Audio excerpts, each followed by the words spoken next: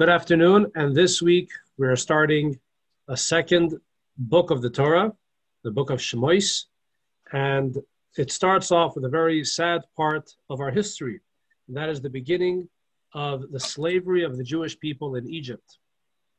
How did the Jews get there? That we read about in the past few weeks in the book of Bereshis, the final chapters of the book of Genesis. Yosef was sold to Egypt. He became the viceroy. Ultimately, his father Yaakov moved down there with his entire family. Yaakov died. Yosef died. All of his brothers died. And now the Jewish people are at the mercy of Pharaoh. So there's a very interesting story that's told. It's not clearly spelled out in the Torah. It's told in the Medrash. It's actually referenced to in the Talmud. It's told to us in the Talmud of what was going on in Pharaoh's cabinet room during the deliberations when they were deciding what to do with the Jewish people. Who decided the Jews should become slaves? So let's read part one. So we're going to start on page, I believe it's page number 2. Page 2. A new king who did not know of Joseph came to power in Egypt. In fact, there's an argument in the Talmud. Was it really a new king? I mean, is it possible that someone should not know about Joseph? Joseph had saved Egypt from financial ruin. He had saved their lives. And the consensus is whether he was a new king or an old king, the point was he was making a very big deal out of forgetting or making as if he had forgotten about Joseph. And this gave him the license to treat Joseph's family with disdain and, in a bad way. He said to his people, the Israelites are becoming too numerous and strong for us. We must deal wisely with them. Otherwise, they may increase so much that if there is war, they will join our enemies and fight against us, driving us from the land. So what did he do? So the next paragraph tells us that he decided to enslave them all. And in the third paragraph, he realized that enslaving the Jewish people was not enough to stunt their growth. And so he decided that he's going to have to really, nip them in the bud and basically kill their babies. And he decided he was going to kill the baby boys. The way he did so was by giving out a decree that all Jewish baby boys should be thrown into the Nile River. Now, how did he come to these decisions? How did he come to the decision to enslave the Jewish people? Source number 2. Let's go to page 3. The Talmud tells us the following. The Talmud in the tractate Sota. Pharaoh consulted with 3 people as to what should be done with the Israelites. Bilam, Job, and Jethro. There is no starting price. Bilam, Job, and Jethro. In Hebrew, it's Bilam, and then Eoiv and Yisro. Now we'll see soon who these people were, and in fact, this is not the only time that they come up in Jewish history. Bilam, who advised to enslave the Israelites and kill all sons born to them, was later killed. Job, or Eoiv, who remained silent, was punished by suffering. Jethro, or Yisro, who fled because he basically said that he went against what Bilam suggested. So Yisro, who fled, merited that his children's children served in the high court in the temple. Okay. So let's go through these 3 advisors. Source number 3. Who was Bilam? Bilam comes up in the Torah many, many chapters later in the book of Numbers.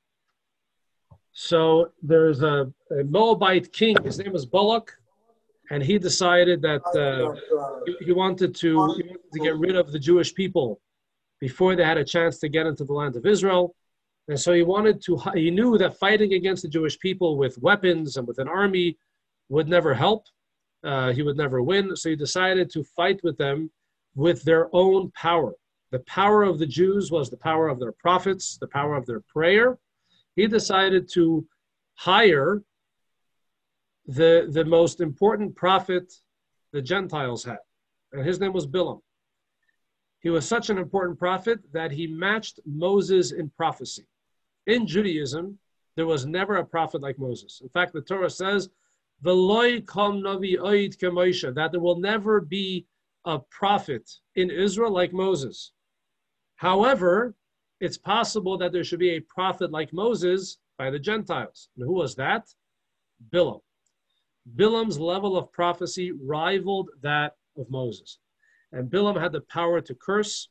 And there's an entire parsha in the Torah called Parshas Balak, where we have a very dramatic story of how Bilam is working very hard to curse the Jewish people. In the past, when he had cursed a nation, that nation had been wiped out and their enemies were able to vanquish them. When, try as he might, he tried to destroy the Jewish people through cursing them. It did not work. What we see from here is that Bilam was a very spiritual person, had a very high level of prophecy. And yet, what did Bilam decide to do? He decided to advise Pharaoh that he should enslave the Jewish people, that he should behave in an immoral fashion towards the Jewish people. What was his end? Let's go to source number 4. God spoke to Moses saying, take revenge for the Israelites against the Midianites. They mounted a surprise attack against Midian, as God had commanded Moses, and killed all the adult males. They also killed Bilam, son of Beor, by the sword. Just as Bilam had advised Pharaoh to kill the Jewish babies and to enslave the Jewish people, measure for measure, he was killed by the sword. He did not die a peaceful death on his deathbed. So that was the first advisor that was asked by Pharaoh for his opinion of what to do with the Jewish people. He had advised against the Jewish people, and therefore he was punished, that ultimately he was killed. Who was Job, Eov?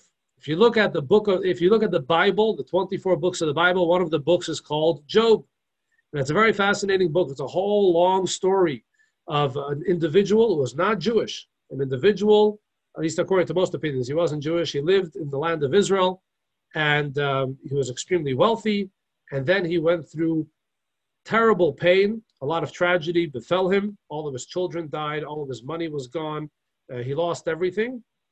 But he continued to have a steadfast faith in God. And ultimately, everything turned around for him. It's a very fascinating book, actually. Has a lot of interesting lessons for us. Why did he suffer so much? And so the Talmud essentially says the reason why he suffered is because when Pharaoh convened his cabinet and Eov was one of the 3 advisors, Eov decided to remain silent. He abstained. He didn't express any opinion, not for the Jewish people or against the Jewish people. Source number 5 just gives us a little bit of a sampling of the terrible suffering that Eov experienced. One day, as his sons and daughters were eating and drinking wine in the house of their eldest brother, the messenger came to Job and said, the oxen were plowing and the sheep and the donkeys were grazing alongside them. The Sabians attacked them and carried them off and put the boys to the sword. I alone have escaped to tell you. As he spoke, another came and said, God's fire fell from the heaven, took hold of the sheep and the boys and burned them up. I alone have escaped to tell you. So he lost everything. Everything. And he suffered terribly for many years. And the Talmud tells us the reason for that is because when he was asked his opinion about the Jewish people, he was silent. What happened to Yisro? Yisro, who had told Pharaoh that it was the wrong thing to do, he should not enslave the Jewish people. In fact, he should honor them and respect them and give them the respect they deserve because they are the family of Yosef. He eventually became Moshe's father-in-law. There's an interesting story in the Medrash told about the famous staff that Moses had. When we continue in the parasha, we learn that when Moses was chosen by God to go and lead the Jewish people out of Egypt, God told him that he should take your staff, Hamateh, the staff, and with that staff, you are going to do all of the miracles, the 10 plagues. That staff was involved. The splitting of the sea, there was a staff. What was so unique about that staff? So source number 6, we have a quote from the Medrash, which says the following. Rabbi Levi said, you see, my namesake, Rabbi Levi said, that staff, which was created in the twilight before the first Shabbat, was delivered to Adam. The Pirkei Avot, the ethics of our fathers, tells us that there was a whole bunch of very unique types of creations that came to this world a split second before Shabbat began. God created the world in 6 days. Each day he created another element of this world. On the 6th day, right before Shabbat, he created a whole slew of unique objects. One of them was this staff. This staff was delivered to Adam. Adam delivered it to Enoch. Enoch to Noach. Noach to Shem. Shem to Avram. Avram to Yitzchak. Yitzchak to Yaakov. And Yaakov brought it down into Egypt and passed it on to his son Yosef. When Yosef died and they pillaged his household goods, it was placed in the palace of Pharaoh. Yisro was one of the magicians of Egypt, and he saw the staff and the letters which were upon it, and he desired it in his heart. And he took it and planted it in the midst of his garden. No one was able to pull it out. When Moses came to his house, he went into the garden. Now, the Torah tells us later on that ultimately Moses, after growing up in Pharaoh's home, he had killed an Egyptian taskmaster who was beating a Jew mercilessly. A whole long story. Moses had to run away from Egypt. He ultimately ended up at the home of Yisro, of Jethro. So when Moses came to his house, he went into the garden and saw the staff and read the letters on it, and he put forth his hand and took it. Jethro watched Moses and said, he will redeem Israel from Egypt. Therefore, he gave him Tzipporah, his daughter, for a wife. So, the most important thing we need to walk away from these sources is, number one, when Pharaoh was deciding what should be done with the Jewish people, who were multiplying much more than he was able to control, and he was worried that they would take over the land, they would pillage the land, they would leave everyone penniless. He asked three people: Bilam, who we know to be a very unique prophet, whose prophecy rivaled that of Moses. We have Eov, Job, who was also a very special personality, and ended up becoming the namesake and the source of an entire book of the Bible. Unfortunately, most of it is about a very pained life, a life full of loss, but yet a life permeated with faith in God. And you have the third one, which is Yisro, Jethro, who ultimately becomes the father-in-law of Moses. He ultimately converts to Judaism, and he becomes one of the most important, most valuable players. He's an MVP, a VIP within the Jewish people for many years, and his descendants ultimately became members of the Sanhedrin, the Jewish high court. These three people were part of Pharaoh's cabinet. Pharaoh asked them their opinion. Bilam suggested that he enslaved the Jewish people and killed their babies, and therefore later on he was killed. Eov, Job, was silent, and then came Yisro, and Yisro spoke the truth, and he protested against the immorality of enslaving a nation for no reason at all, and as a result, he fled from Egypt. But ultimately, he had the last laugh, and he became one of the most important personalities in Jewish history, and his descendants ultimately became a very important part of the transmission of Torah for all generations. Now, the Sikha, the teaching of the Rebbe that we are going to study, is a teaching that was delivered on Purim, 1971. And the Rebbe analyzes the story and extracts from it a very powerful lesson about the moral imperative of speaking the truth, even when you're speaking it to power, and there is no way that you will be successful. So let's go part number 2, the ill-fated advice. So we're on page 6. The Talmud relates in Tractate Sota. Pharaoh consulted with 3 people as to what should be done with the Israelites: Bilam, Job, and Jethro. Bilam, who advised to enslave the Israelites and kill all sons born to them, was later killed. Job, who remained silent, was punished by suffering. Jethro, who fled, merited that his children's children served in the high court in the temple. The heavenly consequences for each of the 3 attitudes, Bilam's suggestion, Job's silence, and Jethro's escape raises questions. All three of them, it makes no sense. Bilam advised to enslave the Israelites and kill all sons born to them, was later killed. Now, the Rebbe is going to argue that that's not justified. Why? Bilam served as an advisor to Pharaoh, king of Egypt. Thus, it was his moral obligation to advise Pharaoh with Egypt's best interest in mind. The negative impact his suggestion would have on the Israelites should not be his concern. Pharaoh did not ask for his advice in benefiting the Israelites. To the contrary, Pharaoh was concerned about the high Israelite birth rate and the potential crisis it would bring. It was therefore Bilam's obligation to devise a plan that would counter this threat. If he was fulfilling his duty as advisor to Pharaoh, the question arises, why did he deserve such a severe punishment? Why was he punished altogether? When he's advising Pharaoh, he has to advise Pharaoh in Pharaoh's best interest. Currently, Pharaoh is threatened, is intimidated by the Israelite birth rate. You have to advise him how to stunt that birth rate, how to stunt their growth, their population growth. To the contrary, Bilam deserves a medal. He faithfully and fearlessly discharged his duty to counsel Egypt.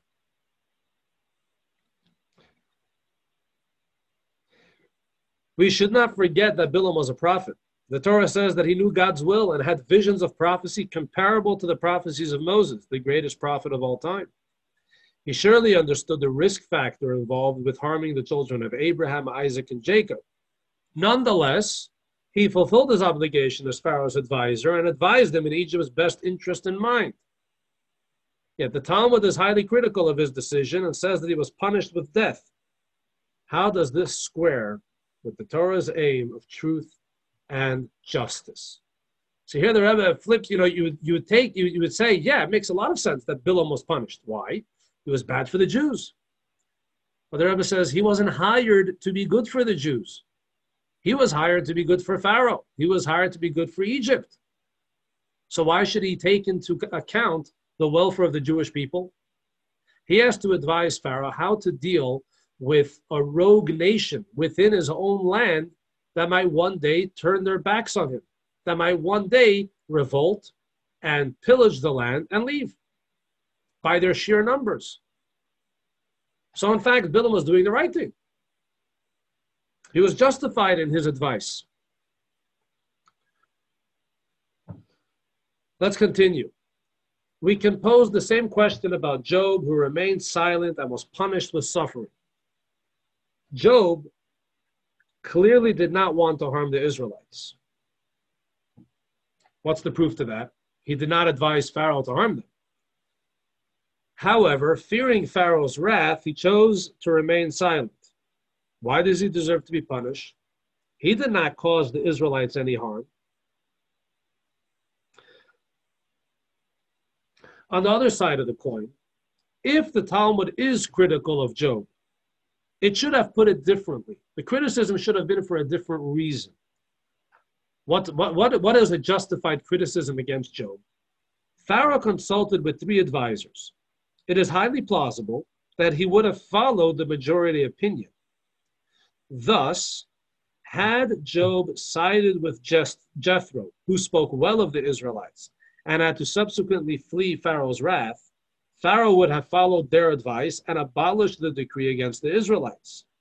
Since Job remained silent, the 2 opinions of Bilam and Jethro remained equal, and Pharaoh made his own decision. Our criticism of Job should be not that he remained silent, but that he didn't speak positively about the Israelites and seek to abolish Pharaoh's decree. Yet the Talmud chooses to say he remained silent. Instead of criticizing him for not defending the Israelites, it criticizes him for his silence. Although his former seems to be more damning. The fact that he didn't speak positively about the Jewish people is probably more indicative of a problem for Job. So the question the Rebbe asks is, number 1, why should Job be punished in the first place? If you want to punish him, the reason for his punishment should not be because he remained silent. It should be because he did not speak out on behalf of the Jewish people. Because if he would have spoken out on behalf of the Jewish people, it would have been 2 against 1. Jethro and Job on one side and Bilam on the other side. And perhaps Pharaoh would follow the majority opinion. Hello, Rabbi. How are you, Amit? Welcome. Thank you. So, we need to understand why Bilam is punished. On the contrary, Bilam deserves a medal for speaking his mind to Pharaoh with Pharaoh's best interest in mind. And Job, the fact that he was silent can't be that terrible. And if you want to say that he did something bad, it's not about his silence. It's about the fact that he did not speak out on behalf of the Jewish people. That should be the explicit problem. But here, the main problem that the Talmud highlights is it was his silence. What's the problem with his silence? The explanation.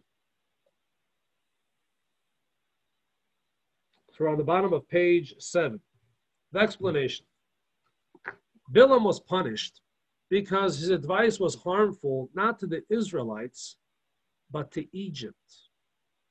Harming the Israelites was not in Egypt's best interest, because anyone who causes harm to the people of Israel causes harm to the pupil of God's eye.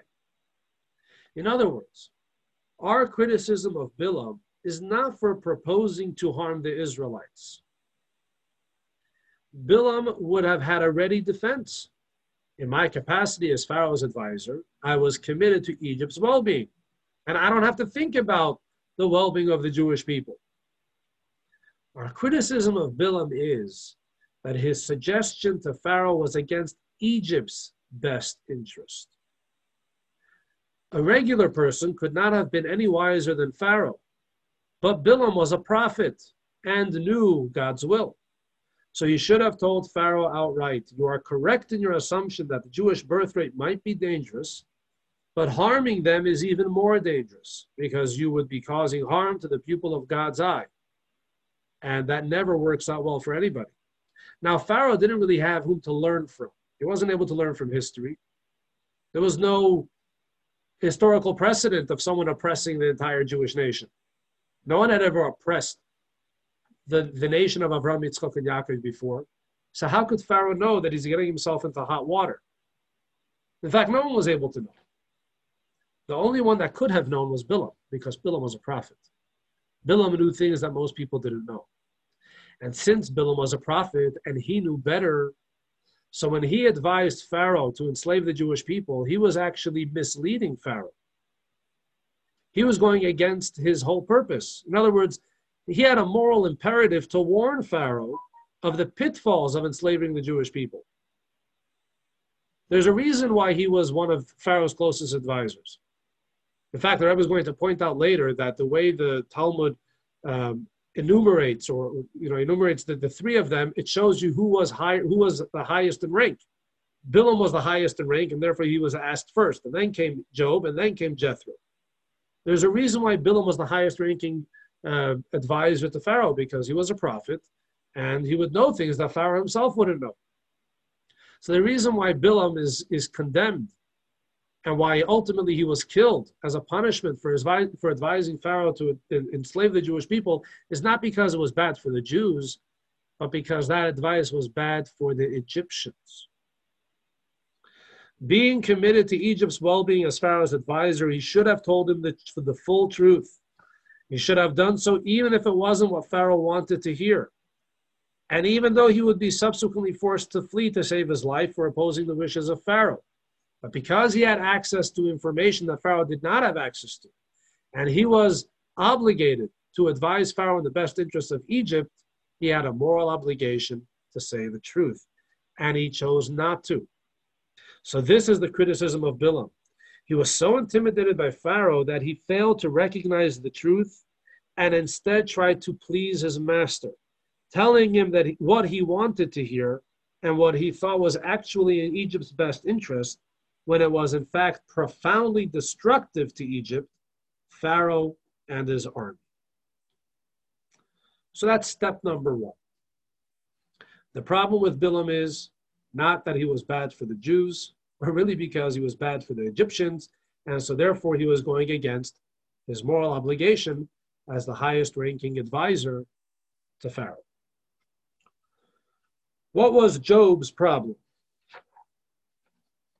The criticism about Job is similar. The task of an advisor is to give an opinion, whether it is popular or not. If you are committed to your duty as an advisor, you take a side, irrespective of the attractiveness of your opinion. Now, this is actually a point that's very important, and you have to understand this very well. The Rebbe is not suggesting that everyone has to express an opinion. You know, today with social media, everyone has an opinion, and everyone feels that if something happens in the world, I have a moral obligation to express my opinion on social media and to my friends and to anyone that's willing to listen. That's not what the Rebbe is suggesting here. The Rebbe says, if you are hired to be an advisor to a king, you have an obligation to express an opinion. There's a reason why you were hired to do so. You know, there's a fellow, I would have coffee with him fairly often until he moved away from El Paso. And he once told me, he says, you know, everyone has a political opinion. You know what I say? I said, I don't know. There's a reason why I vote these guys into office. Let them do the hard work of figuring out what's the best way for taxes and the best thing, whatever. It's like, you think I know graphics. I know marketing. I don't know how government works. I don't know what, you know, I don't know what's best. Let them break their heads over it. Healthcare, this, that. I have no idea. And he's right. He's not saying I'm stupid. I have no opinion. He says I probably do have an opinion, but what is my opinion worth? I'm not educated in these issues. I don't have experience in them. And most importantly, I'm not in a position where my opinion will make a difference. Job was one of the 3 advisors to Pharaoh. There's a reason why he was in that special club. He certainly had a certain level of wisdom, a certain level of experience that was valuable to Pharaoh. And if you're in that position, you have no option of remaining silent. In that position, you must express an opinion, your opinion, even if your opinion is unattractive, even if you will suffer for expressing that opinion.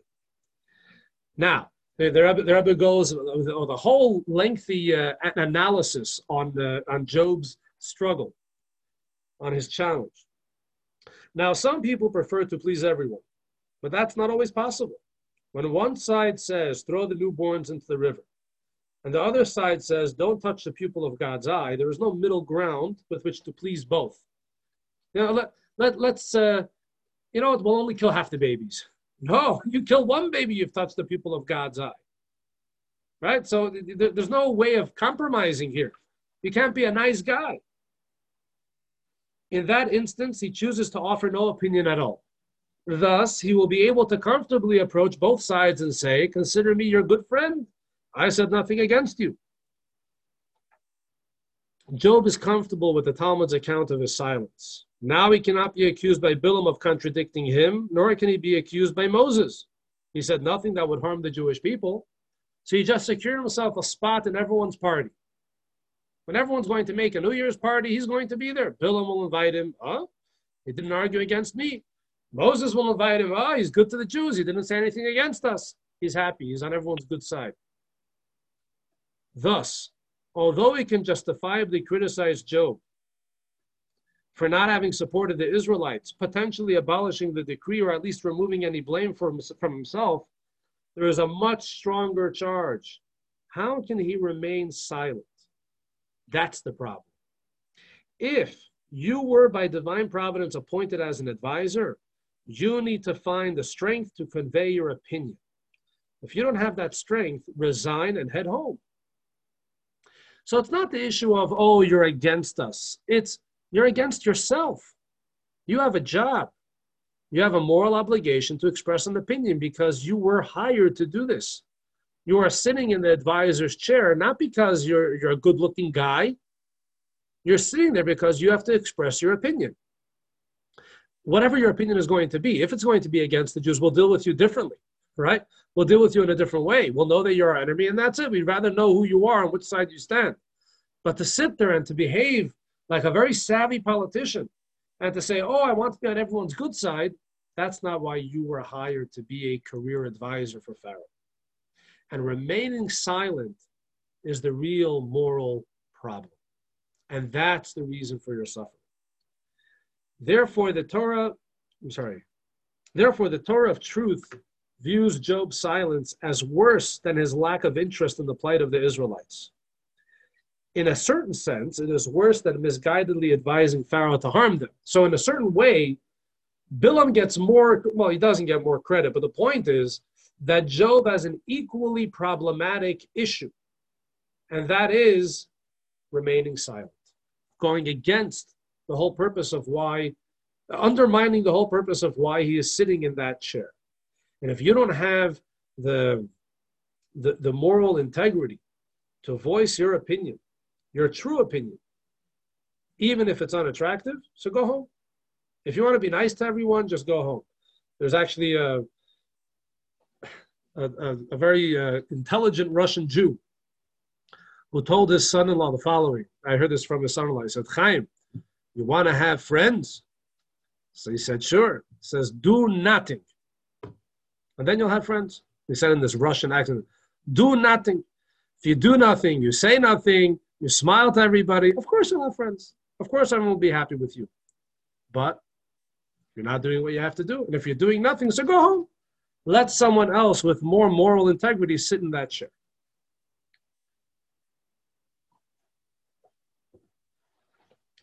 The Rebbe continues, anything is better than a policy of pleasing everyone. Job understood that drowning the Jewish newborns would harm the Israelites and harm Egypt as well. And he still remained silent, irrespective of his duties as senior advisor to the king and one of the three individuals to whom the question was posed. Even if he wouldn't have been one of the three, the obligation would rest on him to protest because he was in a very high position. Yet, he would take pride in his decision to remain silent because it allows him to profess good terms with Bilam and Moses in unison. This, the Talmud says, is worse than ignoring the Israelites' plight. The reason why he suffered so terribly was because he abdicated from his obligation to express an opinion. So Bilam's problem is that he was so intimidated by Pharaoh that he spoke against his own truth. He guided Pharaoh in a bad way. He knew the truth. He knew that by messing with the Jewish people, he was messing with God, and that wouldn't turn out okay. Pharaoh had no way of knowing that.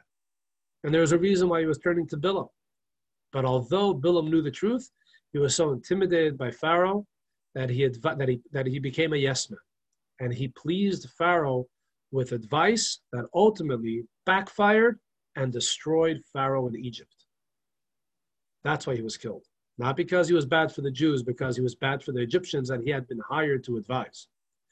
Job, why did he suffer so terribly in life? Not because he didn't speak up on behalf of the Israelites, but because he remained silent, thus abdicating his duty, abnegating his duty.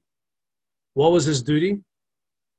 To express an opinion. Whatever that opinion will be, there's a reason why you're sitting in that chair. And if the reason why you're not expressing an opinion is because you want to be good with everyone, that's not what an advisor is hired to do. You're not meant to be the diplomat. Once the Rebbe said, you know what a diplomat is? Someone who knows how to lie. That's the definition of a diplomat. And that's fine, that's his job. The Rebbe had no problem with a diplomat lying. That's what you were hired to do. The better you do it, the higher you'll become, right? So you want to say, oh, the nation's top diplomat, that means the nation's top liar, right? You have to know how to talk nicely to everyone, sweet talk everybody, know how to take everything and kind of smear it with ice cream, and it should feel good to everyone. But that's not the job of an advisor. An advisor is meant to say the truth.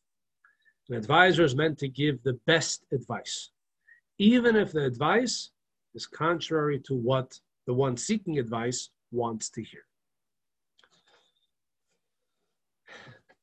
All right, so now we dealt with Bilam, we dealt with Job, and by the way, both of them, we learned some very profound lessons here. If a person is in a position where their obligation is to offer advice, now it doesn't have to be necessarily in government, in leadership positions. There are many different leadership positions that could be. It could be within your own family, it could be within your own community, whatever it may be. In a business, if your job, if your role is to be the one giving advice, number one, give good advice. Don't give advice that that person wants to hear. And number two, always express an opinion. Don't say, I want to remain silent in order to be good with everybody. And again, these two rules only apply if you were hired for this job, if this is your obligation. If it's not your obligation, you're just a Joe Schmo on the street. No one asked you for advice. So there's no moral obligation to give advice and to speak up and to speak out, etc. But if you are in a position where that position demands it, don't start running away from that obligation. Now let's take a look at Jethro. So let's continue in the Sikha. We're on page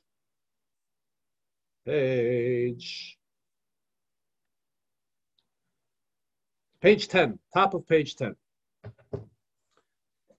Jethro is mentioned third in the Talmud's account, after Bilam, who suggested to drown the newborns, and Job, who remained silent. At that point, Jethro understood that he wouldn't be a tiebreaker. At most, there would be two equally supported opinions, Jethro versus Bilam. No doubt Jethro knew Pharaoh's personal preference. After all, he fled after conveying his opinion. With that in mind, his choice to oppose Bilam seems irrational. If he knew that his opinion would not sway Pharaoh, simply because he wouldn't be in the majority, and even if it would be a tie, he knew where Pharaoh would, make the decision. He knew what Pharaoh's personal preference was. So if he knew that his opinion would not sway Pharaoh, perhaps it would have been better that he remained silent, regardless of his personal opinion. In other words, at this point, it seems that Jethro, by speaking up, is only shooting himself in the leg. Not only is he shooting himself in the leg, he's actually doing a disservice to the Jewish people. Why? He could have thereby remained Pharaoh's advisor and retained the ability to aid the Israelites in other matters. Pharaoh indeed commanded the killing of all boys, but girls were to be kept alive. Had Jethro remained among Pharaoh's close circle of advisors, he could have ensured the spiritual well-being of the girls in keeping kosher, Jewish education, and so on. But because he opposed the proposed killing, he was forced to flee, leaving the Israelites helplessly in Pharaoh's hands. How is that beneficial to the Israelites? So here we're actually flipping the coin on Jethro. What we're saying is, at this point, since you're the third guy in the row, and you already know that Bilam had suggested kill the kids, and Job had remained silent, by you opposing Bilam, all you're doing is getting into Pharaoh's bad graces and basically sealing the sentence against you that if you remain, he's probably going to kill you, you're probably going to have to run away, and you are not going to have a voice in Pharaoh's inner circle. So probably, if you would ask a competent Jewish sage, that sage would probably tell you, at this point, you should probably just remain silent in order that you could stay there, remain in power, and do good for the Jews. You may argue, how could Jethro possibly agree in good faith to Pharaoh's plan to drown the boys? Yeah, how is it possible that he should have the moral justification in not protesting against it? But on the other hand, did he really have any better option? He should have at least remained to seek out the welfare of the girls, to save the girls and their parents. This would also allow him to protect them from slave labor and tend to their needs in general. Seeing no possibility to abolish the decree, he should have used his knowledge of Jewish law and his own logic to make a calculation. What's the calculation? He has an important job with Pharaoh, the ruler of the world's greatest superpower. He is one of the 3 senior advisors. Clearly, Pharaoh values his advice. If so, there is no reason for him to uselessly support a minority opinion and then flee to Midian, leaving Pharaoh and Bilam alone with Job remaining silent. This would mean totally abandoning the Israelites in Egypt. In different terminology, you may want to remove yourself from anything that does not coincide with Torah values in order to demonstrate your commitment to Torah. But that means that you are willing to abandon the education of all Israelite girls in Egypt, the kosher food of all Israelites in Egypt, and the potential of alleviating their suffering just for your own honor, just to demonstrate how principled you are? Perhaps you should bend your principles for 5 minutes. It will make no practical difference. The majority opinion is against you either way. But by remaining on Pharaoh's good side, you will retain your post as senior advisor and you will be able to look out for the Israelites from the inside. It's a good argument, no? The Rebbe is playing devil's advocate. Come on, Jethro, why you're such a principled person. You have to express your opinion against Bilam's advice. But you know what that's doing. You're basically committing your own political suicide, and you're just allowing the Jewish people to remain under the power of Pharaoh and Bilam, unrestrained by you. You could have been a sane voice in Pharaoh's administration, and you gave it up by speaking your mind.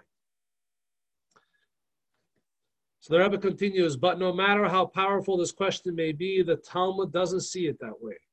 Jethro didn't need to think twice. He knew exactly what he was supposed to do.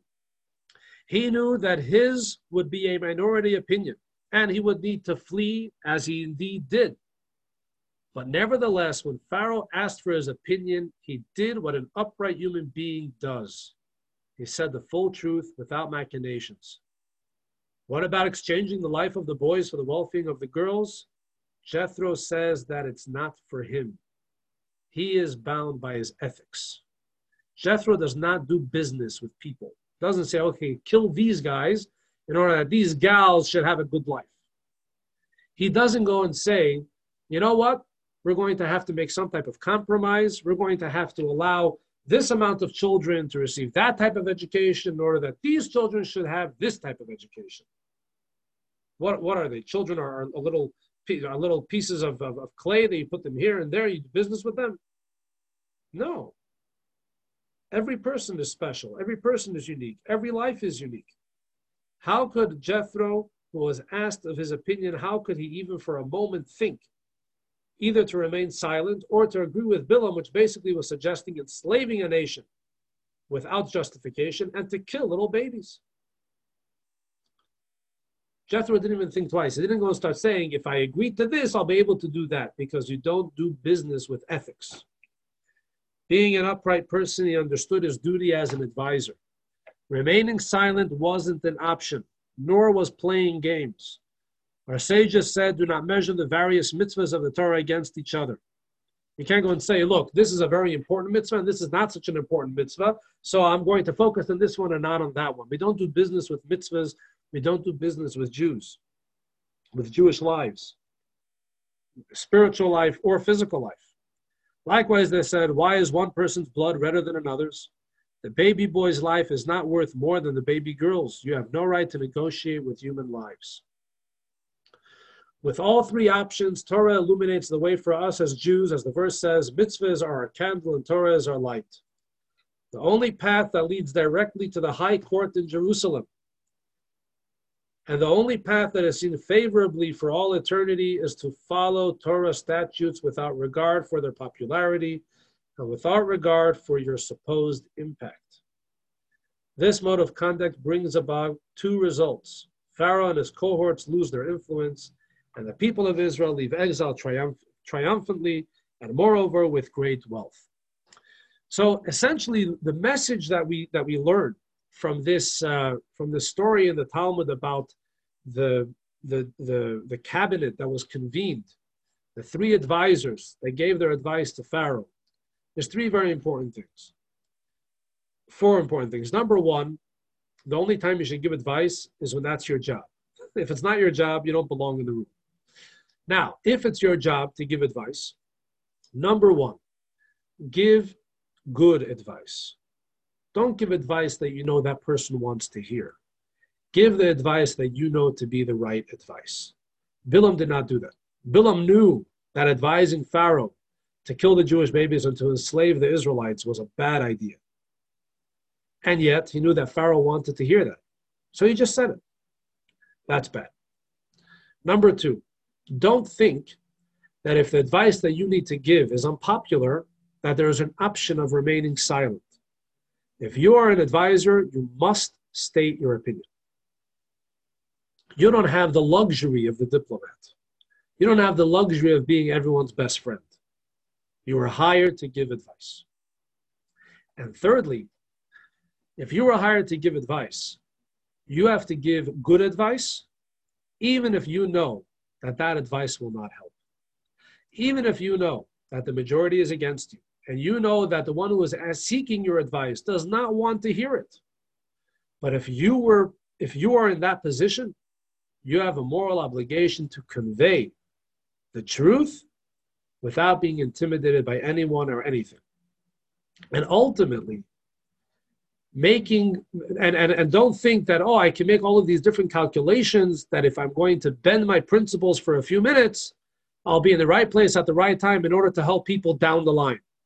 Right now, the most important decision is the decision in front of us now. And therefore, one must stick to their principles on the moment, irrespective of what the future will look like as a result of you expressing your opinion. You know for a fact your opinion is not going to sway anybody. But if you were hired to give an opinion, you are going to give your opinion, the right opinion, even if it means that according to your calculations, it will turn out worse. Because at the end of the day, who runs the world? God does. And God is principled. God is a God of truth. And someone who sticks to their guns, someone who sticks to their principles, like Jethro did. Ultimately, what happened? It didn't take more than a generation or two, and Pharaoh was destroyed, Bilam was killed, Eov had a terrible, terrible life, and Yisro was a VIP of the Jewish nation, and he earned himself a place in Jewish history. And every single year, the Jewish people gather in the synagogue and they read a chapter of the Torah, a portion of the Torah called Yisro. And that is the portion of the Torah that contains the story of the giving of the Torah at Mount Sinai. The Ten Commandments is perhaps one of the most famous parshas in the Torah, all named after Yisro, who merited to that position simply because he expressed his principled opinion, even though it was unpopular, and even though, according to all the calculations, it was the worst thing to say. But he said it anyway. And this is a very inspirational lesson for each and every one of us. So even though most of us don't necessarily have a position in very important places, but each one of us has a sphere of influence. Every one of us has a sphere of influence of certain people that are seeking our advice, and it's our obligation to give that advice. Remaining silent is not really an option. So we're not saying that everyone has to express an opinion about everything, but if it's within your sphere of influence, you have a moral obligation to say the truth, whether it's going to be accepted or not. All right, any questions, impressions, ideas, discussions?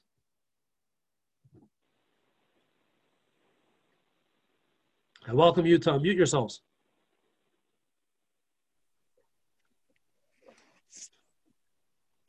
What about if you're talking with your wife? Should you remain silent always? The question is if you were hired to give advice to your wife. Yeah. Definitely, this does play out in a family setting. But again, it doesn't mean that you always have to express your opinion in a way. There's always also a way how to say it, yeah. Right? Sometimes there is no better way of saying it, right? So if something is morally wrong, you do have to express an opinion if it is within your place to do so. Let's put it this way. I had a question. If you choose your battles wisely, you'll be able to navigate these issues very well. Yes, Marvin. Yeah, I was thinking about the advisors, and well, it's interesting because Jethro did what was right, but he had to flee. So I'm thinking, well, what I'm saying is his counsel as advisement was pretty short. He made one decision, and that was it. He had to run for his life. In other words, it sounds to me like Pharaoh. It's like when you say you for a psychiatrist or a psychologist that agrees with you. If you don't like what they say, you get rid of them and you find another one. it seems like if Pharaoh really believed in these advisors, Jethro shouldn't have to feel, even if Pharaoh disagreed with him, that he'd have to flee. That's the part I don't understand. Well, you've probably never dealt with how do they call them? You've never dealt with a Stalin, have you? I guess not. I haven't either. But from what it seems like, Stalin was not an easy guy to advise. And not just Stalin, there were plenty of people. Hitler was also this type of, there are people that you knew for a fact that they wanted yes men, right? And that by expressing an opinion, not only would you be forced to resign, you would probably be killed. Well, why did Jethro have to flee? Because he knew what was going to happen to him. If someone opposed Stalin, he was killed.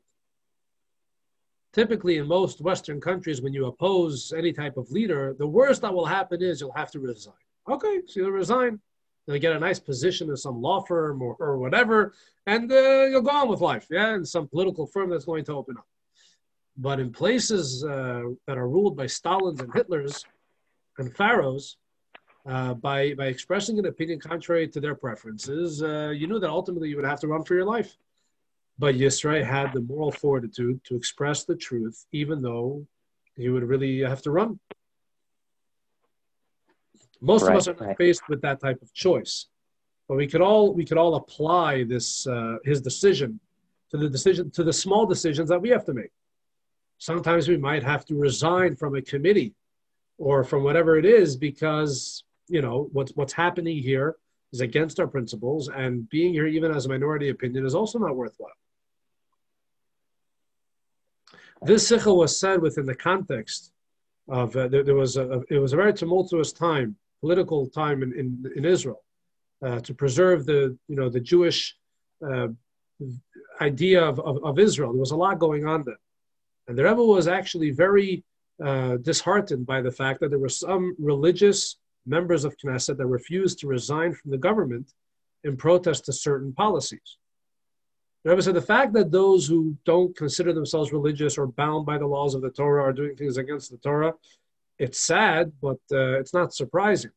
But someone who claims to represent Torah principles, if something that is so contrary to Torah principles is happening, you have a moral obligation, number one, to voice an opinion, even if that opinion means that you will be forced to resign from the government. That was the context that this talk was given. Right. They were saying you should learn from Jethro. Don't be a Job, just being silent or saying whatever the government wants, because what was their calculation? If we'll remain in the government, we'll be able to funnel money to the right organizations and to the yeshivas, etc. And we need to have that money for Torah study. The Rebbe said that's not the point. Of course you need the money for Torah study, but there's a principle. And if you're willing to bend your principles, then you're a Bilam, you're a Job. That's not, and it didn't turn out very well for them. Right. Okay, thank you. Good discussion, because we have to learn it every day in our conducting of life. That's right. That's right. And sometimes when you're asking yourself advice, you're faced with a question, and you know exactly what you want to hear, but the Torah says differently. So you have to have the moral fortitude to accept the laws of the Torah above your own personal preferences. Okay, very well. Thank you very much. Thank you, Rabbi. And